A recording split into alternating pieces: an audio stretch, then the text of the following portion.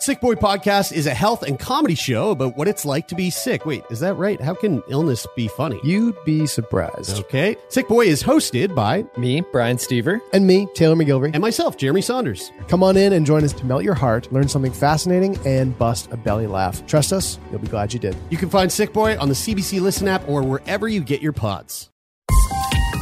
This is a CBC podcast.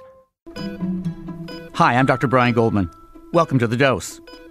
This week, you've been hearing a lot about vaccinations.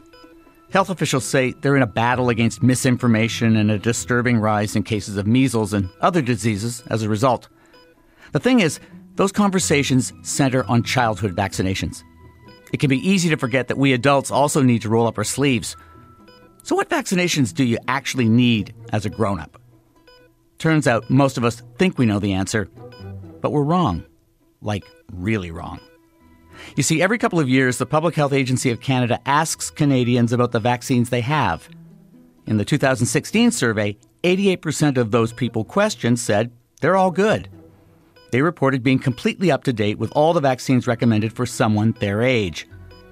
But when they were asked specifically what shots they'd had, just 3% actually had all the age-appropriate vaccines. Clearly, many of us need a catch-up. I've asked a really smart family doctor, Iris Gorfinkel, to help fill in the gaps. Not only does Iris see patients of all ages, she also does research in health policy. Lately, she's been trying to figure out how we can better make sure adults get the vaccines they need when they need them. Hi, Iris. Hey there. Before we get down to our question today, which is which vaccines do grown-ups need, I have to ask, are you surprised by the findings from that survey? Actually, I'm shocked. I'm shocked that it's that low. I would have thought, 40%, 30%, but to hear like 3%, it's unbelievably low. What the heck do you think's going on there? It's a complete disconnect. I think family doctors probably believe that we're doing a better job than we are, which is sad to say. We often think we're better than we are at whatever we do. But there's another aspect to it, too, and that's that we're simply not giving it the time that it needs. That's a serious problem. Patients come into the family doctor's office with their veritable list of problems that are going wrong. And that includes everything from their diabetes. And then they've got their hypertension and they've got et cetera, et cetera. And so what happens? We've got to attend to the things they're worried about. And vaccines, down the list. So let me put you on the spot. As a family doctor, do you talk to your adult patients about vaccinations? Of course I do. I'm a vaccine researcher and I'm totally into it. But that said, I'm probably not as good as I think I am or would like to believe that I am. So why is there this gap in knowledge? We seem to be pretty good at keeping track of childhood vaccinations. Why does it do this kind of a nosedive later? There are so many reasons why. First of all, patients themselves are not prioritizing vaccinations. And doctors clearly are not prioritizing vaccinations as well. And often it takes going into a long-term care home before they even get their pneumonia vaccination, which is really sad. I mean, that should be given to everyone over 65, and if they're high risk, over 50. So it's pretty concerning how bad we are at it. But we also lack a national vaccine registry, which could have been helpful, or at the very least, a provincial vaccination registry. You're also dependent on how often your patients actually show up in the doctor's office. That's the conundrum here, that if you're healthy, you're probably not even going to go. And in fact, everybody should have like a full review just specifically for vaccinations, just to go through that list to make sure that, you're up to date and everything. I want to talk about some possible solutions in a bit, but since we're a news you can use kind of podcast, I want to get us all on the same page. So as adults, what are the vaccines we need to make sure we get and when? All right. So the short list. HPV, or Gardasil 9, is probably one of the single most important. Why? Because that's a cancer-reducing vaccination. Gardasil 9 is recommended in both men and women right up until the age of 45. So that's a biggie. Go on. So other vaccinations, you're supposed to get tetanus and diphtheria every 10 years. That's pretty standard. But most people don't realize pertussis. Pertussis is actually an important vaccination to receive sometime in adulthood. Whooping cough. Who would have thought? And the reason is because there's thousands of cases. Did you hear that? Thousands of cases a year in Canada alone of pertussis. And that's a preventable disease. We have outbreaks of mumps as well in this country, don't we? True enough. So the current recommendation in Canada is if you're born after 1970, you should have a dose of measles, mumps, rubella vaccination simply because that group did not get 2 doses. That group mainly got 1 dose. So you should have 2 doses if you're born after 1970. Now, if you're born before 1970, it's assumed that you have natural immunity to that already, to measles, mumps, and rubella. So to be clear, when we're talking about MMR, there aren't routine adult boosters for these vaccines. Not routine for MMR. If you're pregnant or planning to be pregnant, you want to make sure you have immunity to rubella before pregnancy. So that's one of the reasons to see your doctor actually before you get pregnant to make sure that that vaccine is on board. What about polio? Polio is also recommended a single dose as an adult. So once you're done, you're done. It's kind of nice that way. You get your pertussis, done for life. This I'm talking as an adult. You get your polio, boom, done for life. Great. Let's talk about pneumococcal vaccine. Huge topic. And that's kind of heartbreaking because people don't even realize there's a vaccination, actually 2, against pneumonia. And it's heartbreaking because it's a preventable disease to some extent. Now, pneumonia comes in many varieties, to be fair. There could be viral pneumonias, even fungal pneumonias. But the bacterial type, the pneumococcal type, that type has a tremendous reduction after vaccination. So in this realm, there's 2 vaccines. One is the Prevnar 13, and that vaccine is best at reducing community-acquired pneumonia. In fact, after getting that, boom, 75% reduction in pneumococcal pneumonia. That's a huge impact. And that's a single shot, 1-shot deal, lifetime reduction of community-acquired pneumonia by 75% of the pneumococcal variety. Huge. The other type is called Pneumovax 23, covered by our governments. That's fantastic when you reach 65. In fact, they even cover a booster shot at age 70 if you're in a high-risk category. So that's better for invasive pneumococcal disease, the kind you might see in hospital. Now, I ask you, what makes more sense? Does it make sense to treat it once you have it, or does it make more sense to actually provide the vaccination? And the data on this is very clear. The vaccination wins, hands down. You mentioned that pneumococcal vaccine protects against pneumonia. Does it protect against other pneumococcal bacterial infections? Great question, Brian, and the answer is yes, it does.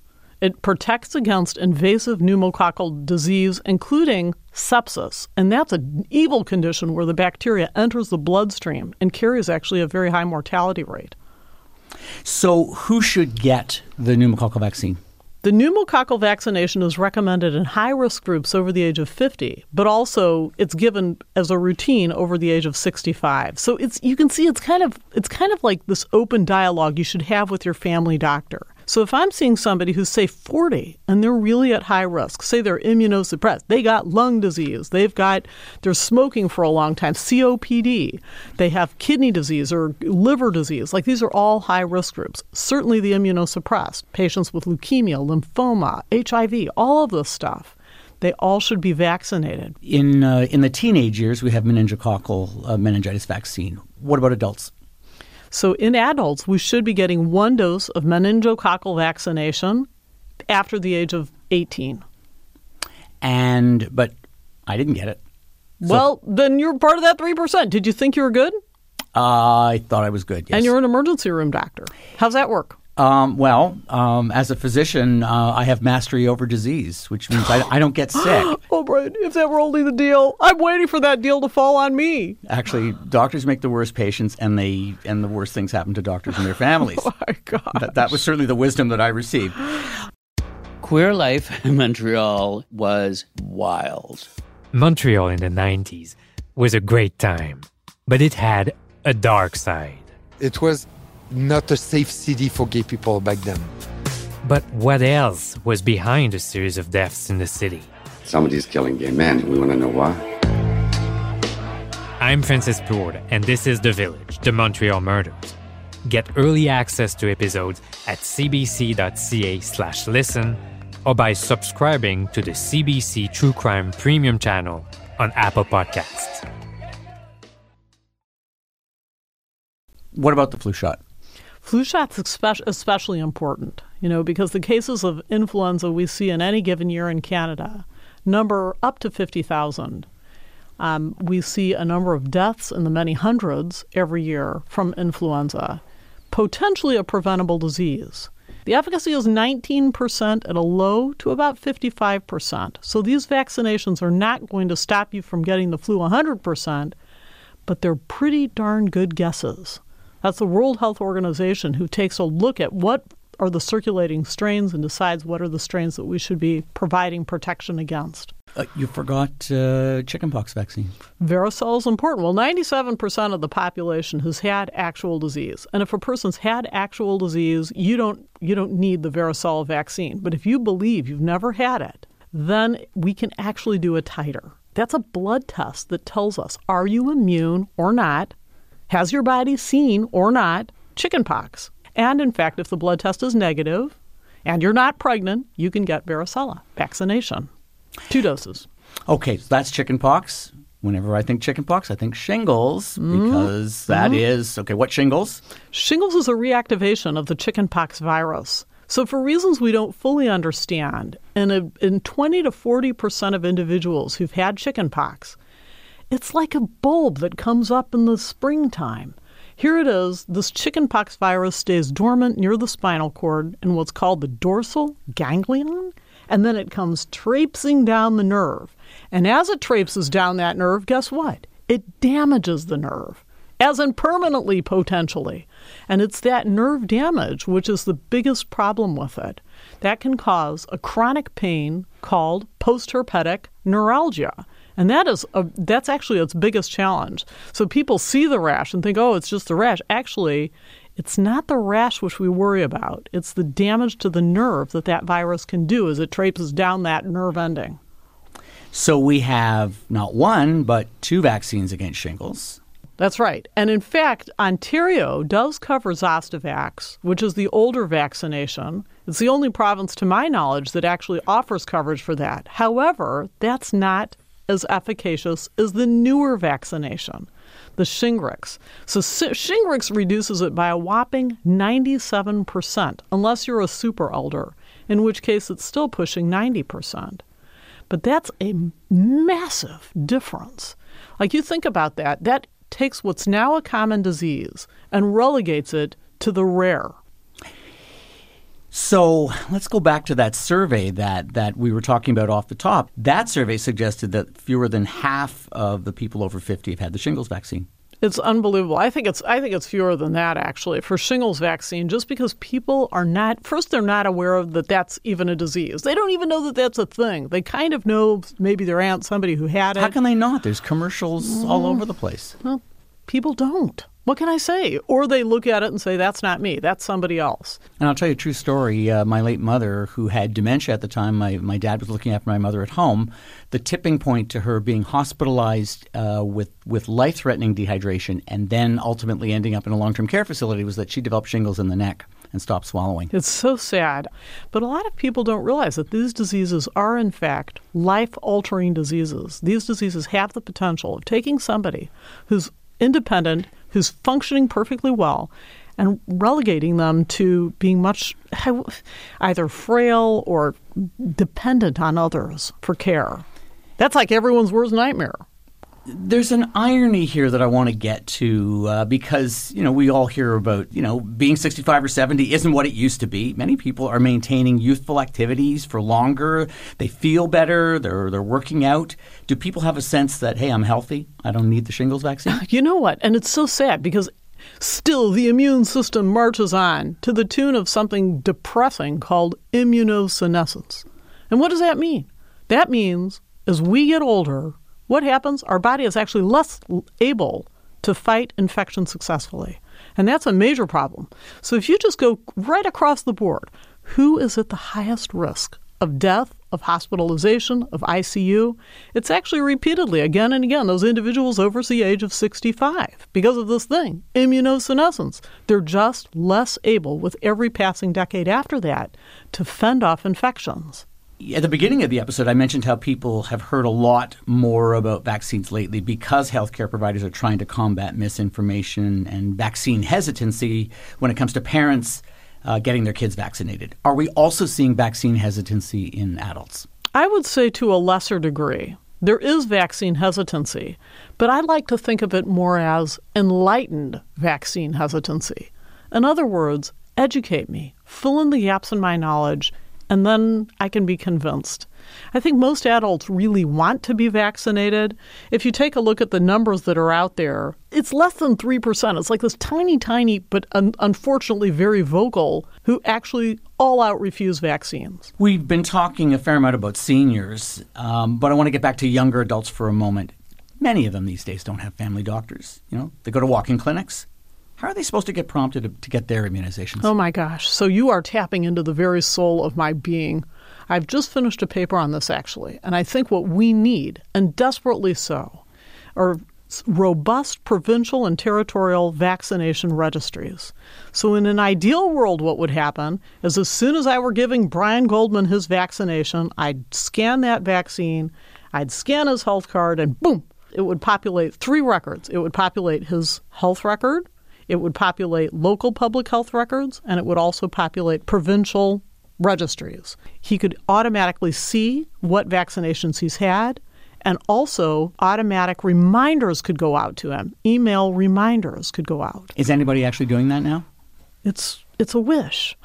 It's a hope. The problem with our current vaccine registries is that they're largely relegated to kids only. They're pediatric registries. It's easier to have a registry for kids because they're going to school. And there isn't any place adults have to be by law where you capture 100%, in theory, 100% of the population, and you can ask, say, what's your status? I want to get back, though, to that 30-something person who's going to walk-in clinics when they need family practice-type care. So are they going to get their vaccinations at a walk-in clinic? Almost certainly not, because there's a total disconnect between expectations of care. Patients go in and think they're caring for themselves by just looking after the things that their body is screaming at them to look after. What you should have is a family doctor who gives you all of the standard cares. That's including preventative care. You can try to sell the idea of a family doctor, but that's still going to leave some people out. For sure it's going to leave people Who's going to out. prompt them? How do we prompt them that you need, these are the shots you need and this is the schedule? Shows like this, public health efforts. I think that overall, and this is sad to say because I am a family doctor, nurses do better. They do better than we do as family doctors. They're more on the vaccine schedule. They're more likely to send out reminders. We know that patient reminders make a huge difference in being compliant. What about a prompt with your health card or with your driver's license application? There's so many great ways of just building in those reminders, but unfortunately, we're not taking full advantage of digital health care as it could be given. We should have robust provincial and territorial vaccination registries, but right now, unfortunately, that's just Iris Gorfinkel's wish. How optimistic are you that all or part of this will happen? Give us a decade. I think it's really cool. I think it's definitely moving in that direction. We see a lot of that happening already. In the meantime, any practical advice for getting those vaccinations up to date and how to keep track of them? Make an appointment. I hate to say it, just make an appointment with your family doctor. See what's there. Get your titers done if there's questions around it, and let your family doctor just fill in those gaps finally. It's actually literally 1, maybe 2 visits, and that could be life-changing, life-saving, certainly life-altering. Look for a nurse practitioner instead? Absolutely. Nurse practitioner, nurses, health units, all of these are good options. Community health clinics. 100%. Thanks, Iris. Anytime, Brian. Dr. Iris Gorfinkel is a family doctor and researcher in Toronto with an interest in making sure adults get the vaccines they need. Here's your smart dose of information on vaccines this week. Grown-ups need them as much as kids do. HPV, or human papillomavirus vaccine, isn't just for teens. Anyone under 45 years of age can benefit. As you get older, pneumococcal vaccine can save your life, and the shingles vaccine can save you a lot of pain. Keep in mind that with new studies come new recommendations. Research just published in the journal Clinical Infectious Disease suggests that adults may not need booster shots for tetanus and diphtheria if they were fully vaccinated as kids. Check with your doctor if you're not sure. Which brings me to my final smart dose. Get a family doctor or nurse practitioner. In the current system, you probably won't get prompted to get vaccinated unless you have one, or if you happen to visit a travel medicine clinic. If you want to talk about adult vaccines or any other questions you'd like us to tackle on The Dose, tweet me at NightShiftMD or at CBC Podcasts or at CBC Whitecoat using the hashtag TheDoseCBC. You can also email us. Our address is thedose@cbc.ca. You can find The Dose wherever you get your podcasts. Thanks for all your feedback on last week's episode about body mass index. A few of you wrote to let us know that our guest, Dr. Sharma, was slightly off in his description of the Minnesota starvation experiments.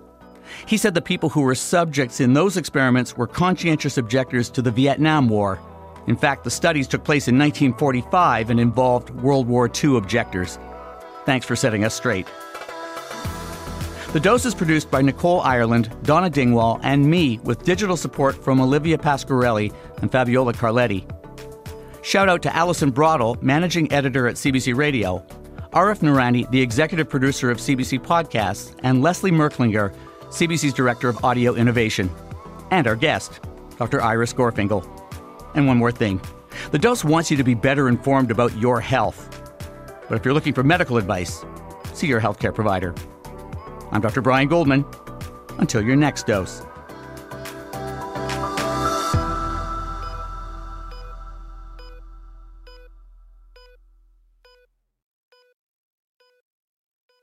For more CBC podcasts, go to cbc.ca/podcasts.